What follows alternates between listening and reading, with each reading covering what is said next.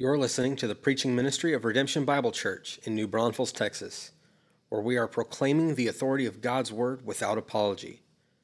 We pray that this message will be a blessing to you as you seek to worship Christ, walk with Christ, and work for Christ, all to the glory of God. For more information about our church, please visit redemption.bible. Thanks for listening, and we hope to see you soon at one of our upcoming worship services. Once you have your Bibles, turn in your copy of God's Word to John 4, verse 27. We'll be there in 27 through 42. And as you're looking for that, let me just ask this question. Have you ever walked in on the middle of a conversation between some people, and the first words that you heard were actually kind of awkward, that made you go, wait, what did you just say? Ever had that experience? Maybe two guys talking together and you walk up and then you hear one guy say, and then I buried him. You think to yourself, you did what? You buried what here? And you get some more context and you learn that maybe a pet died and they had to bury it in the backyard for something. But a conversation like this, and not a murder confession, but it is a conversation like this where there is a messianic confession by Jesus that the disciples walk into in our text today. On their journey north, remember they had stopped at Jacob's well in the region of Samaria, and the disciples have left Jesus to rest while they go to town in search of lunch. And meanwhile, Jesus and the Samaritan woman meet, and Jesus just radically changes her life, turns everything she knew upside down. And the conversation ends this way, with the woman saying to him, I know that Messiah is coming, he who is called Christ, and when he comes, he will tell us all things. And Jesus says to her, I who speak to you am he. Now, he has just publicly confessed that he is the long-awaited Savior, the long-awaited Messiah to the Samaritan woman when the disciples walk up and hear this messianic confession. And so join me in your Bible as I read the scene and we see how the events unfold in next to this. Well, join me in your Bibles, verse 27. Let me read to verse 42. It says this, just then his disciples came back, and they marveled that he was talking with a woman, but no one said, what do you seek? Or why are you talking with her? So the woman left her water jar and went away into town and said to the people, come, see a man who told me all that I ever did. Can this be the Christ? They went out of the town and were coming to him. Meanwhile, the disciples were urging him, saying, Rabbi, eat. But he said to them, I have food to eat that you do not know about. So the disciples said to one another, has anyone brought him something to eat? And Jesus said to them, my food is to do the will of him who sent me and to accomplish his work. Do you not say there are yet 4 months, then comes the harvest? Look, I tell you, lift up your eyes and see that the fields are white for harvest. Already the one who reaps is receiving wages and gathering fruit for eternal life, so that sower and reaper may rejoice together. For here the saying holds true, one sows and another reaps. I sent you to reap that for which you did not labor. Others have labored and you have entered into their labor. Many Samaritans from that town believed in him because of the woman's testimony. He told me all that I ever did. So when the Samaritans came to him, they asked him to stay with them, and he stayed there 2 days, and many more believed because of his word. He said to the woman, it is no longer because of what you said that we believe, for we have heard for ourselves, and we know that this is indeed the Savior of the world. Now, this is God's word for God's people. Now, if you've been with us the last several weeks in John 4, are you amazed like I am at this entire chapter? Amazed at what Jesus can do and how only he really can take a pit stop and turn it into like multiple teachable moments. You know, they're on a journey and he makes this stop and he uses it to teach these humongous spiritual truths. And I don't know about you, but when I'm traveling and we have to stop for a break, that break is really only long enough to, take care of business and stretch our legs and then we going, right? Much to my family, that they don't always like the haste in which we go. But when we stop like this, I'm not looking to like chat it up with the folks at the gas station or at the restaurant or anything, or to stop and preach some sermons or look for teachable moments. That's not what I'm there to do. I'm to make a pit stop and go. Anybody travel like that? Some of you are the lingerers, right? You like to go and stroll through the aisles and see the newest candy bars that Nestle has put out. You're like walking around and talking it up with the locals. Is that how some of you are? No, you're like me. You want to go? Yeah? Well, that's not the case with Jesus here. Jesus has business.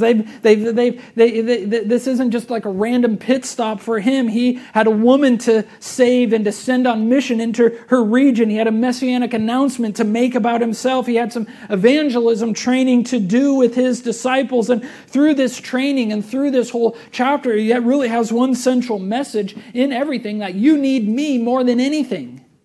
More than the water, more than relationships, more than even food, we need Jesus. And that's really what's at the center of this text. And what we just read here today, write this down, is that we need Jesus more than food. We need him in everything. More than even food that sustains our body, we need Christ who sustains our soul. It's our need for Christ that draws us to him for salvation. It's our need for Christ that takes us vertical in our worship of him. And it's our need for Christ that sends us out on mission with the gospel by his grace. See, Christ is the connecting piece that brings this whole chapter together, that brings all the events in this encounter, this pit stop at this well. When the conversation seems to be disconnected or disjointed, or like somebody is distracting from it, no, he is the piece that is bringing it through each section at a time. It is he that makes sense of it all. See, we need Jesus more than food, but look at the opening scene here that details this, that we need Jesus to make sense of our circumstances.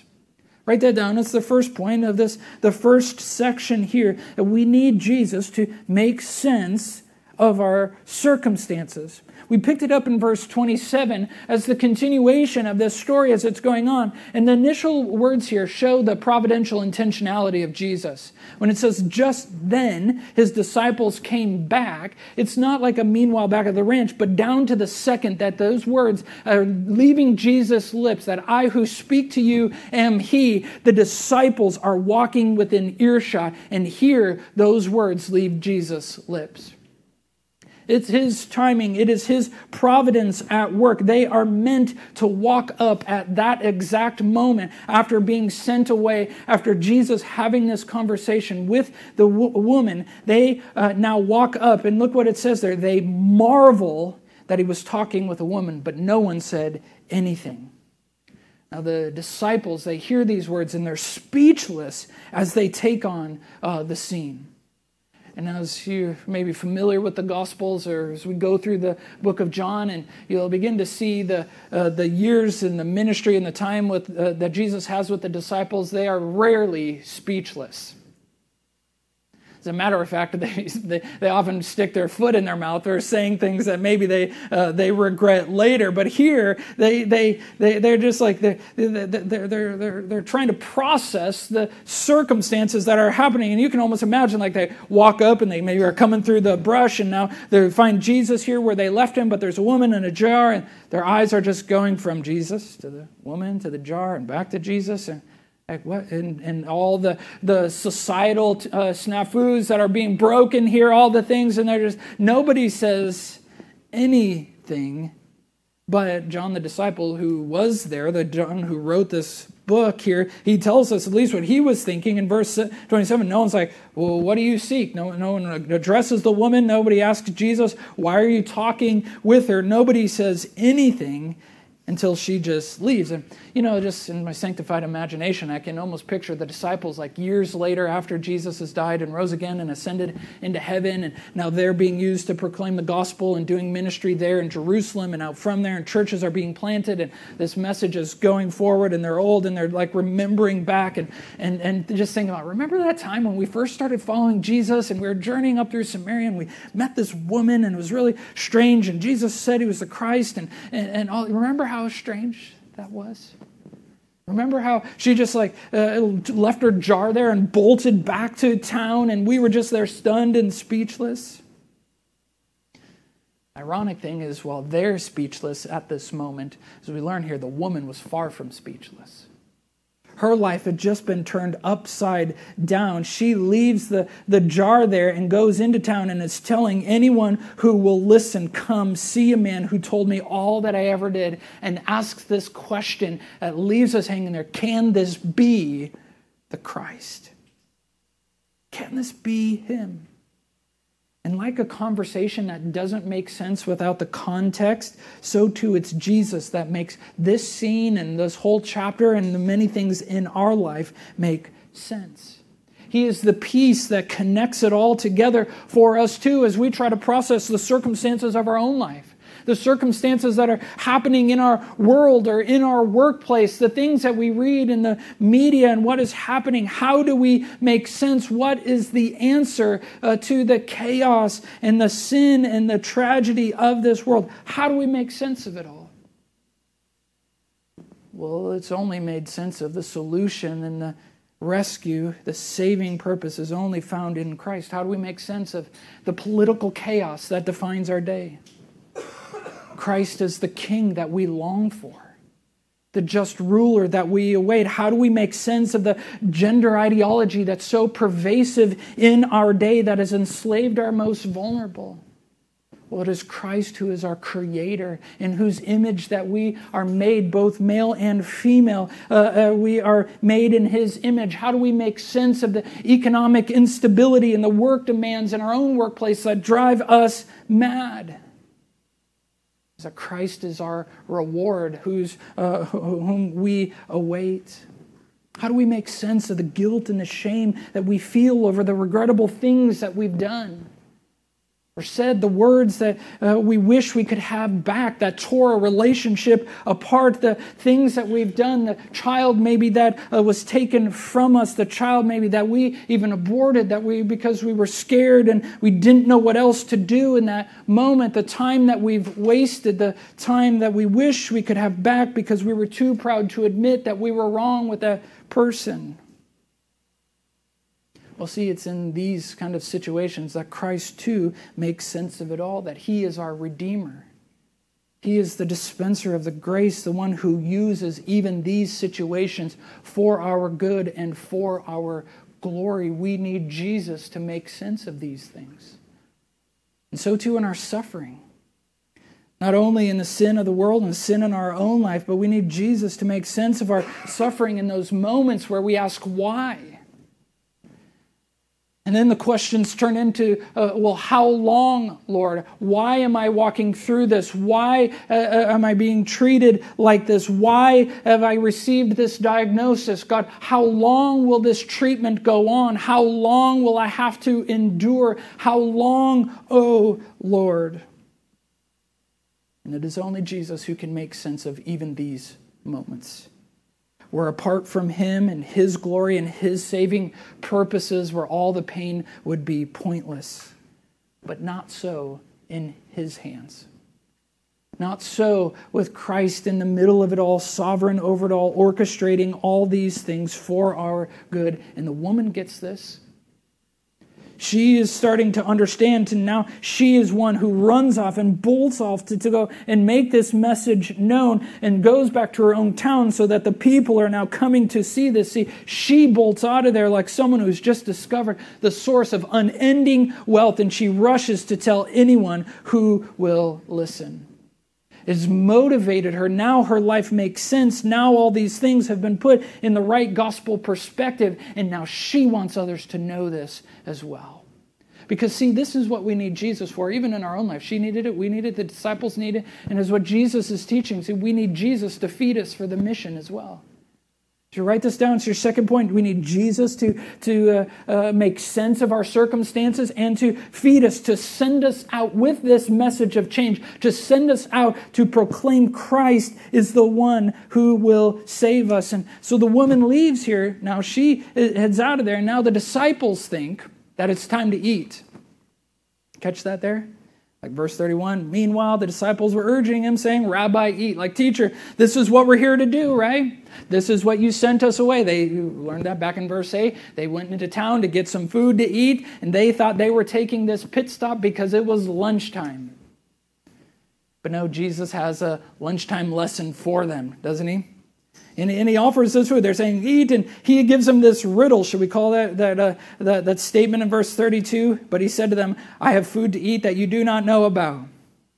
Jesus, sometimes his words, his statements, they are kind of like riddles, aren't they? The disciples are obviously confused by it, and legitimately so. We can't get too bent out of shape over them, or think that they're just slow on the uptick here. But it's like, wait, they don't know. Did somebody come? While we were gone, did somebody else bring him food? Did somebody beat us to this? And is there delivery service at Jacob's Well in Sychar in those days? Just dialed up, first century Uber Eats. And no, the moment has meaning for them as well. What Jesus has been getting to the heart of over and over is we need Christ in everything. We need Christ to fuel us with the gospel. We need Christ to motivate us for the mission. See, knowing Jesus is the only compelling reason to seek God's will and to follow God's ways. You take out the joy of knowing Jesus. You take out the joy of following him, the joy of being used for his purposes. If you take that all away, then all of our efforts, all that we're doing here, following him is all pointless. It's all meaningless. Just go live your life according to what fills you up then. Whatever makes you happy. But Jesus would show us a better way. He would demonstrate with his own life and his own mission. See, Christ had a singular purpose with his life. Why would God himself, the second person of the Trinity, why would God leave the splendor of heaven to take on this frail, broken human flesh and enter into the chaos that is humanity? Because he had a mission. Because he had to do the will and work of the Father, he came to die, to lay down his life, to show us how to live, and to die in our place that we too might walk in newness of life.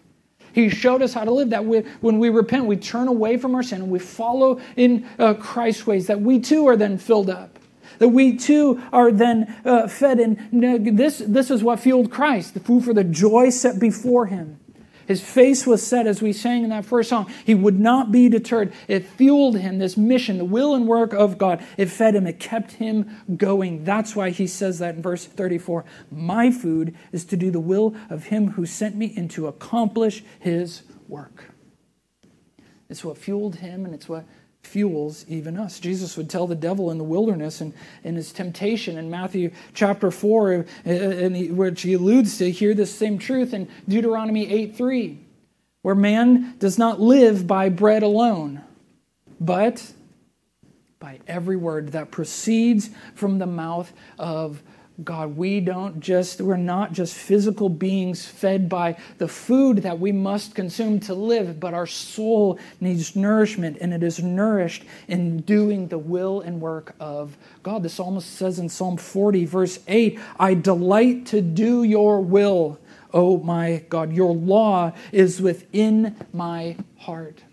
And so Jesus is helping to make some connections here for us, offering us some teachable moments where food satisfies for a few hours, but the gospel, missional fruit, seeing God at work in us and through us and in other people, satisfies forever.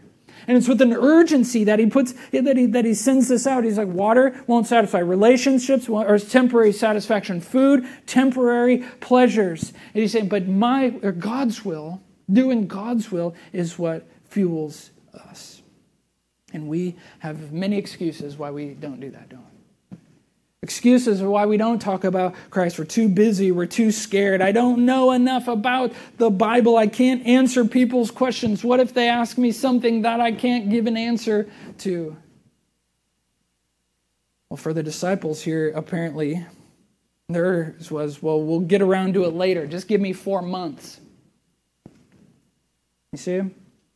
Verse 35 rather. Do not say there are yet 4 months, then come the harvest. Says he's alluding to like the life cycle. You plant a seed in like 4 months, then it will reap. He's like, give us 4 months. And Jesus is like, nope, here's your opportunity. These Samaritans are coming right now.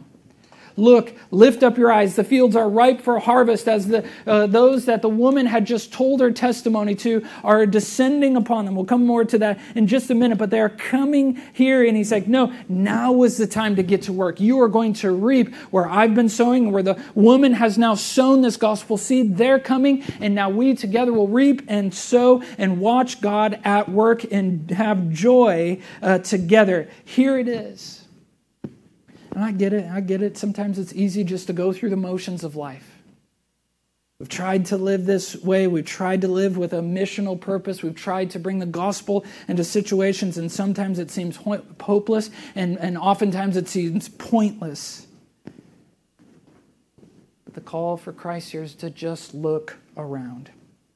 It might be the least likely person. The person not even on your radar, the person that you think is the least spiritually interested, that would never step foot in church, that would never read the Bible with you, that would never have a gospel-like conversation. Maybe it's the least likely serving opportunity where you're like, yeah, I don't know if that's, that fits me. I don't know that I can. I don't know if I'm good at that. But it's all Jesus' point here. They were Jewish people thinking on a Jewish mission, and now they're in Samaria, and their mind is being blown. They're like, wait, this gospel message, this grace is for the Samaritans too? Yeah. Maybe for us, it's just the feelings of being tired. Anybody feel like there's just no margin left in your schedule for anything or anyone else? Get it. But also don't miss the point that Jesus is trying to make here in his words in verse 34. See, it's the mission, it's the gospel that energizes us. It's what doing his will is what fills us up in God's economy. It all's turned around that it's the pouring out that also fills us up. When we feel like we have spent and are being spent for the gospel, we cannot go any further. It is in those moments where we are fed, where maybe we are feeling physically hungry, physically exhausted, physically tired, and yet in these moments our soul is actually filled up in the doing of his work. He's already called out the temporary pleasures of food and relationships and water, but he's saying, now this is what grows us. This is what fills us up. It stirs our mind and stirs our affections and stirs our energy for the things of God. It was for Jesus and it is for us. Apostle Paul will come back to this same theme, and he'll draft off of it in his letter to Philemon. As he is encouraging Philemon, as he is praying for him. Look at this prayer in verse 6 of Philemon. Paul says this, and I pray that the sharing of your faith may become effective for the full knowledge of every good thing that is in us for the sake of Christ. Now, what is he praying for here? He's saying that as you share your faith, and now he's using that term in a sense that's much larger than when we talk about like sharing our faith, like evangelizing or just simply sharing the gospel. It includes that, but it's a fellowshipping of our faith, of bringing others into it, that through doing this, it may have an effect. What kind of effect? To the full knowledge of every good thing that is in us, right? The things that Christ has done on our behalf. That as we bring others in, we love Christ more, that we love the gospel more, that we're more aware of God's grace to us, and our understanding, our awareness of that grows in us, all for the sake or the glory of, in service of Jesus. See, serving others, sharing our faith, living this way with a gospel urgency for the mission is as much as for our good as it is for others, and it is all for the glory of God. You catch the point there? See, our soul is fed in solidarity with Christ as we follow his example. This is what motivated Christ's obedience on this earth. Our soul is fed. As we rehearse the gospel to others, we remind ourselves of our identity. We remind ourselves of the firm foundation on which we stand. We remind ourselves of the goodness of God. Our soul is fed as we see God working in our life, and we share that with others as we become more aware and acknowledge His work that He is doing in us. And this brings us joy. This fuels us, it feeds us for the mission, so that whether we are reaping, the one seeing someone actually come to Christ in that moment of their regeneration, of that initial first step, or we're just sowing where we're the ones talking about Christ, it all doesn't matter what part we play in the process, because all the work is important and it is life-giving. It feeds us, it fuels us as we walk with Christ and for Christ in this way. See, redemption, let me just ask the question. You do some assessment of the life and the people around you. What is that opportunity right in front of you? Like, who is ripe for the harvest? Where is that low-hanging gospel fruit right in front of you? What situation are you in, maybe for a physical need, that God has a gospel opportunity for you? Or you think you're maybe just on a lunch break, but God has a gospel opportunity. You're visiting this doctor because of this physical need, but who might He have for the gospel? You work in this location, in this company, for this physical need to provide for your family, but Jesus has a gospel opportunity to fuel you, to feed you for the mission. See, the call is just to lift your eyes, to look around. Who has God put right in front of you? And it might be the least likely. And then whatever it is, seize the opportunity with humility, kindness, and boldness, and watch God go to work, be filled up with joy, and pray like crazy that God will do the work that only He can do. Because see, that's what happens as this story comes to its conclusion. As the story is resolved here, as this woman has gone out, see, we need Jesus also to produce the growth. We need Him to do the work that only He can do. It resolves here with many believing in Jesus. See, He is energized. He is sending them out on the mission, but we also need Christ here to produce the growth. After Jesus has this teachable moment, we pick it up in verse 39, and it says, many Samaritans from that town believed in Him because of the woman's testimony. He told me all that I ever did. So see how this unfolds. Many are coming to believe in Christ because she simply just shared her testimony. We saw back in verse 29, she's like, come see, this person that has told me, this man has told me all that I ever did. And she just drops this question, can this be the Christ? And church, this is just what we do. We speak of what God does. We sow His work in our life. And look, many just come to believe. They believe because of His word, not because of hers. Many more believe Jesus. Verse 41 says, because of His word. And they say this to the woman, it's not because of yours. And that's not to diminish her testimony, but actually to exalt Christ. See, nobody believes in the woman. We believe in Christ. We share our testimony not so people believe in us, but so that they believe in Christ. It's not a diminishment of her. It's actually an exaltation of Jesus. Our job is just to bring people to the Lord, and then He will do the rest. We just talk about the things that He has done in our life. This is what He did in me. This is who I once was, but then I met Christ, and now everything has changed, and this is what my life is like now. And there's a moment that we talk about that singular moment, but praise God, He doesn't end His work in us all through the entirety of our lives.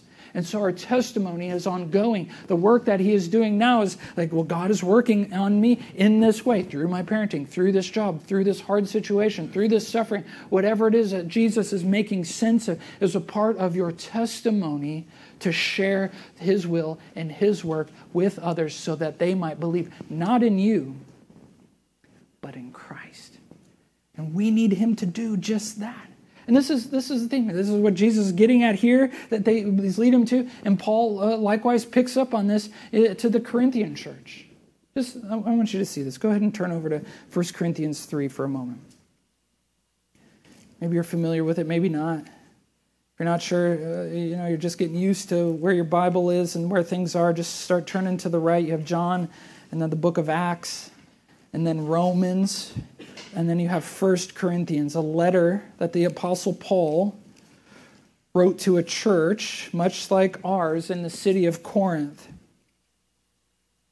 Jesus would teach his disciples this, and he would teach us, and Paul, in the same way, picks up on this theme, 1 Corinthians 3, beginning in verse 5. He says this, "What then is Apollos, and what is Paul?" Now, those were, they were well-known guys. Paul's the guy who's writing this. Apollos is another teacher, somebody useful. He says, what are these guys? Who are these guys? And he answers the question. They're servants through whom you believed as the Lord assigned to each. They were just messengers. They were servants of the Lord. He says, I planted, Apollos watered, but God gave the growth. So neither he who plants nor he who waters is anything. Now don't read that as like unimportant or insignificant.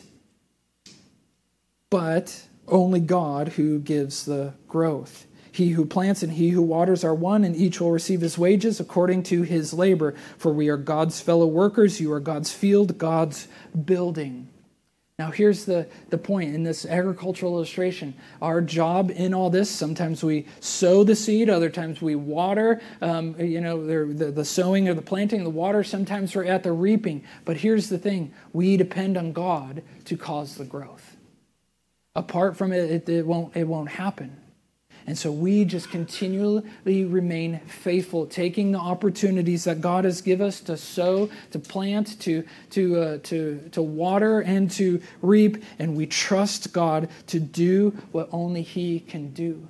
See, our unafraid witness or our evangelism isn't all about strategies for convincing people to believe in Jesus, but it is God's people talking about God's work in our lives to anyone who will listen. This is what He has sent us on. And see, any strategy that misses God's primary role will ultimately be ineffective.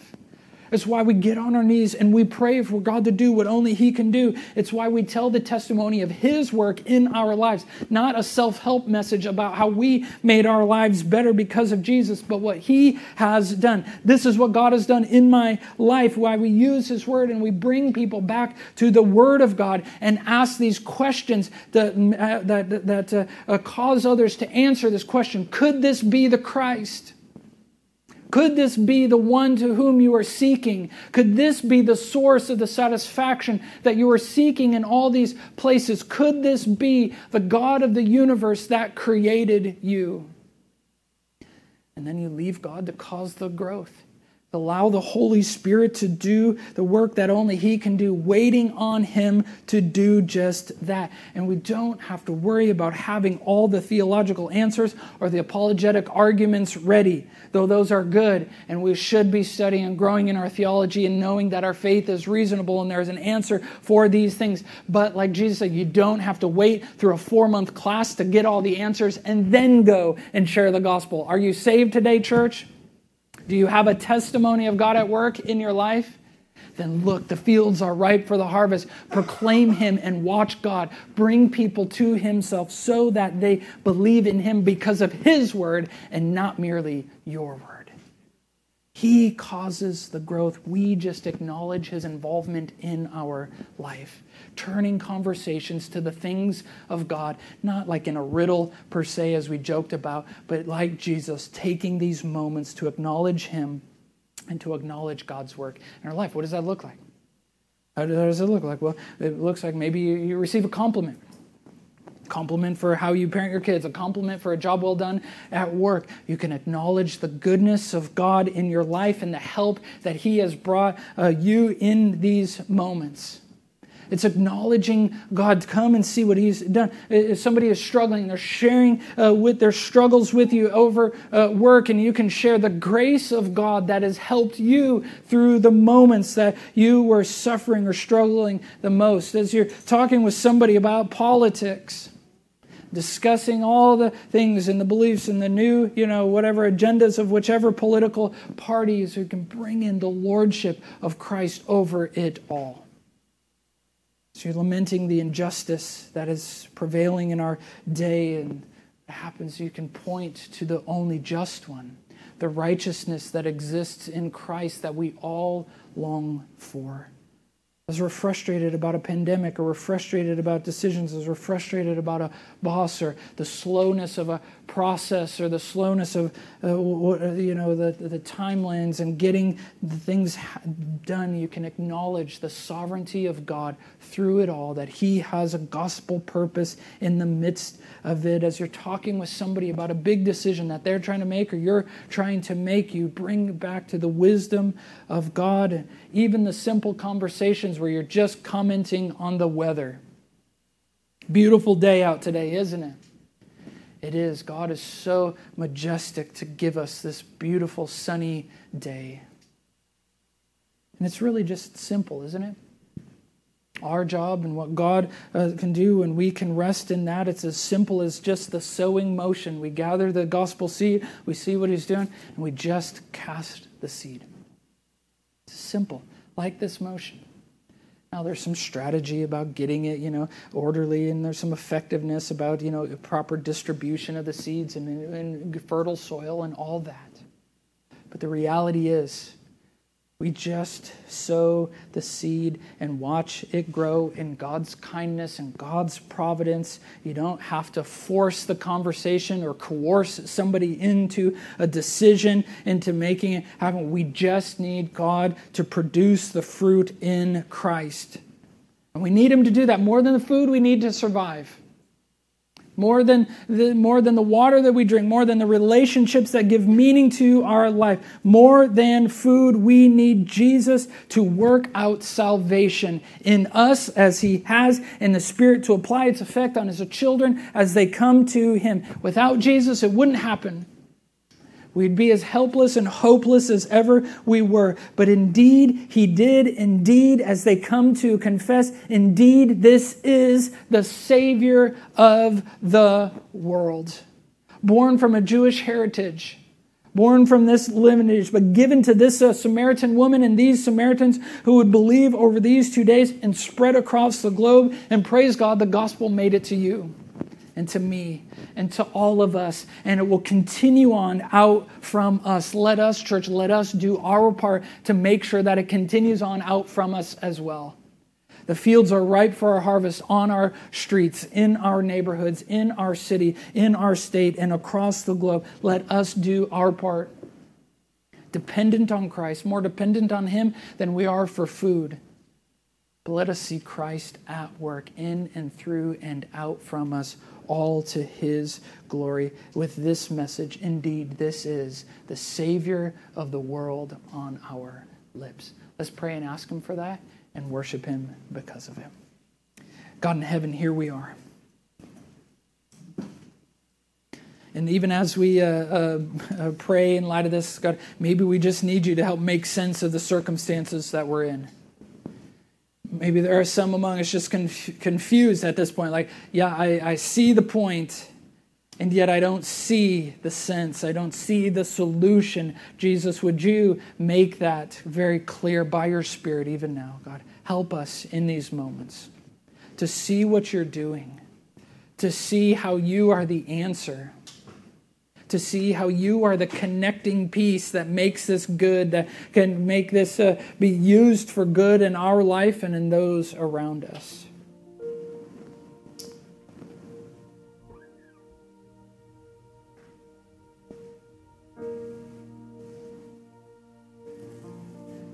Maybe the sense that we need is to just come to faith. Lord, maybe You're at work in somebody even now. Would You cause them to believe? Not because of what I've said or because of what anybody else has told them, but because of these words that we've just saw in Your book. God, make them believe.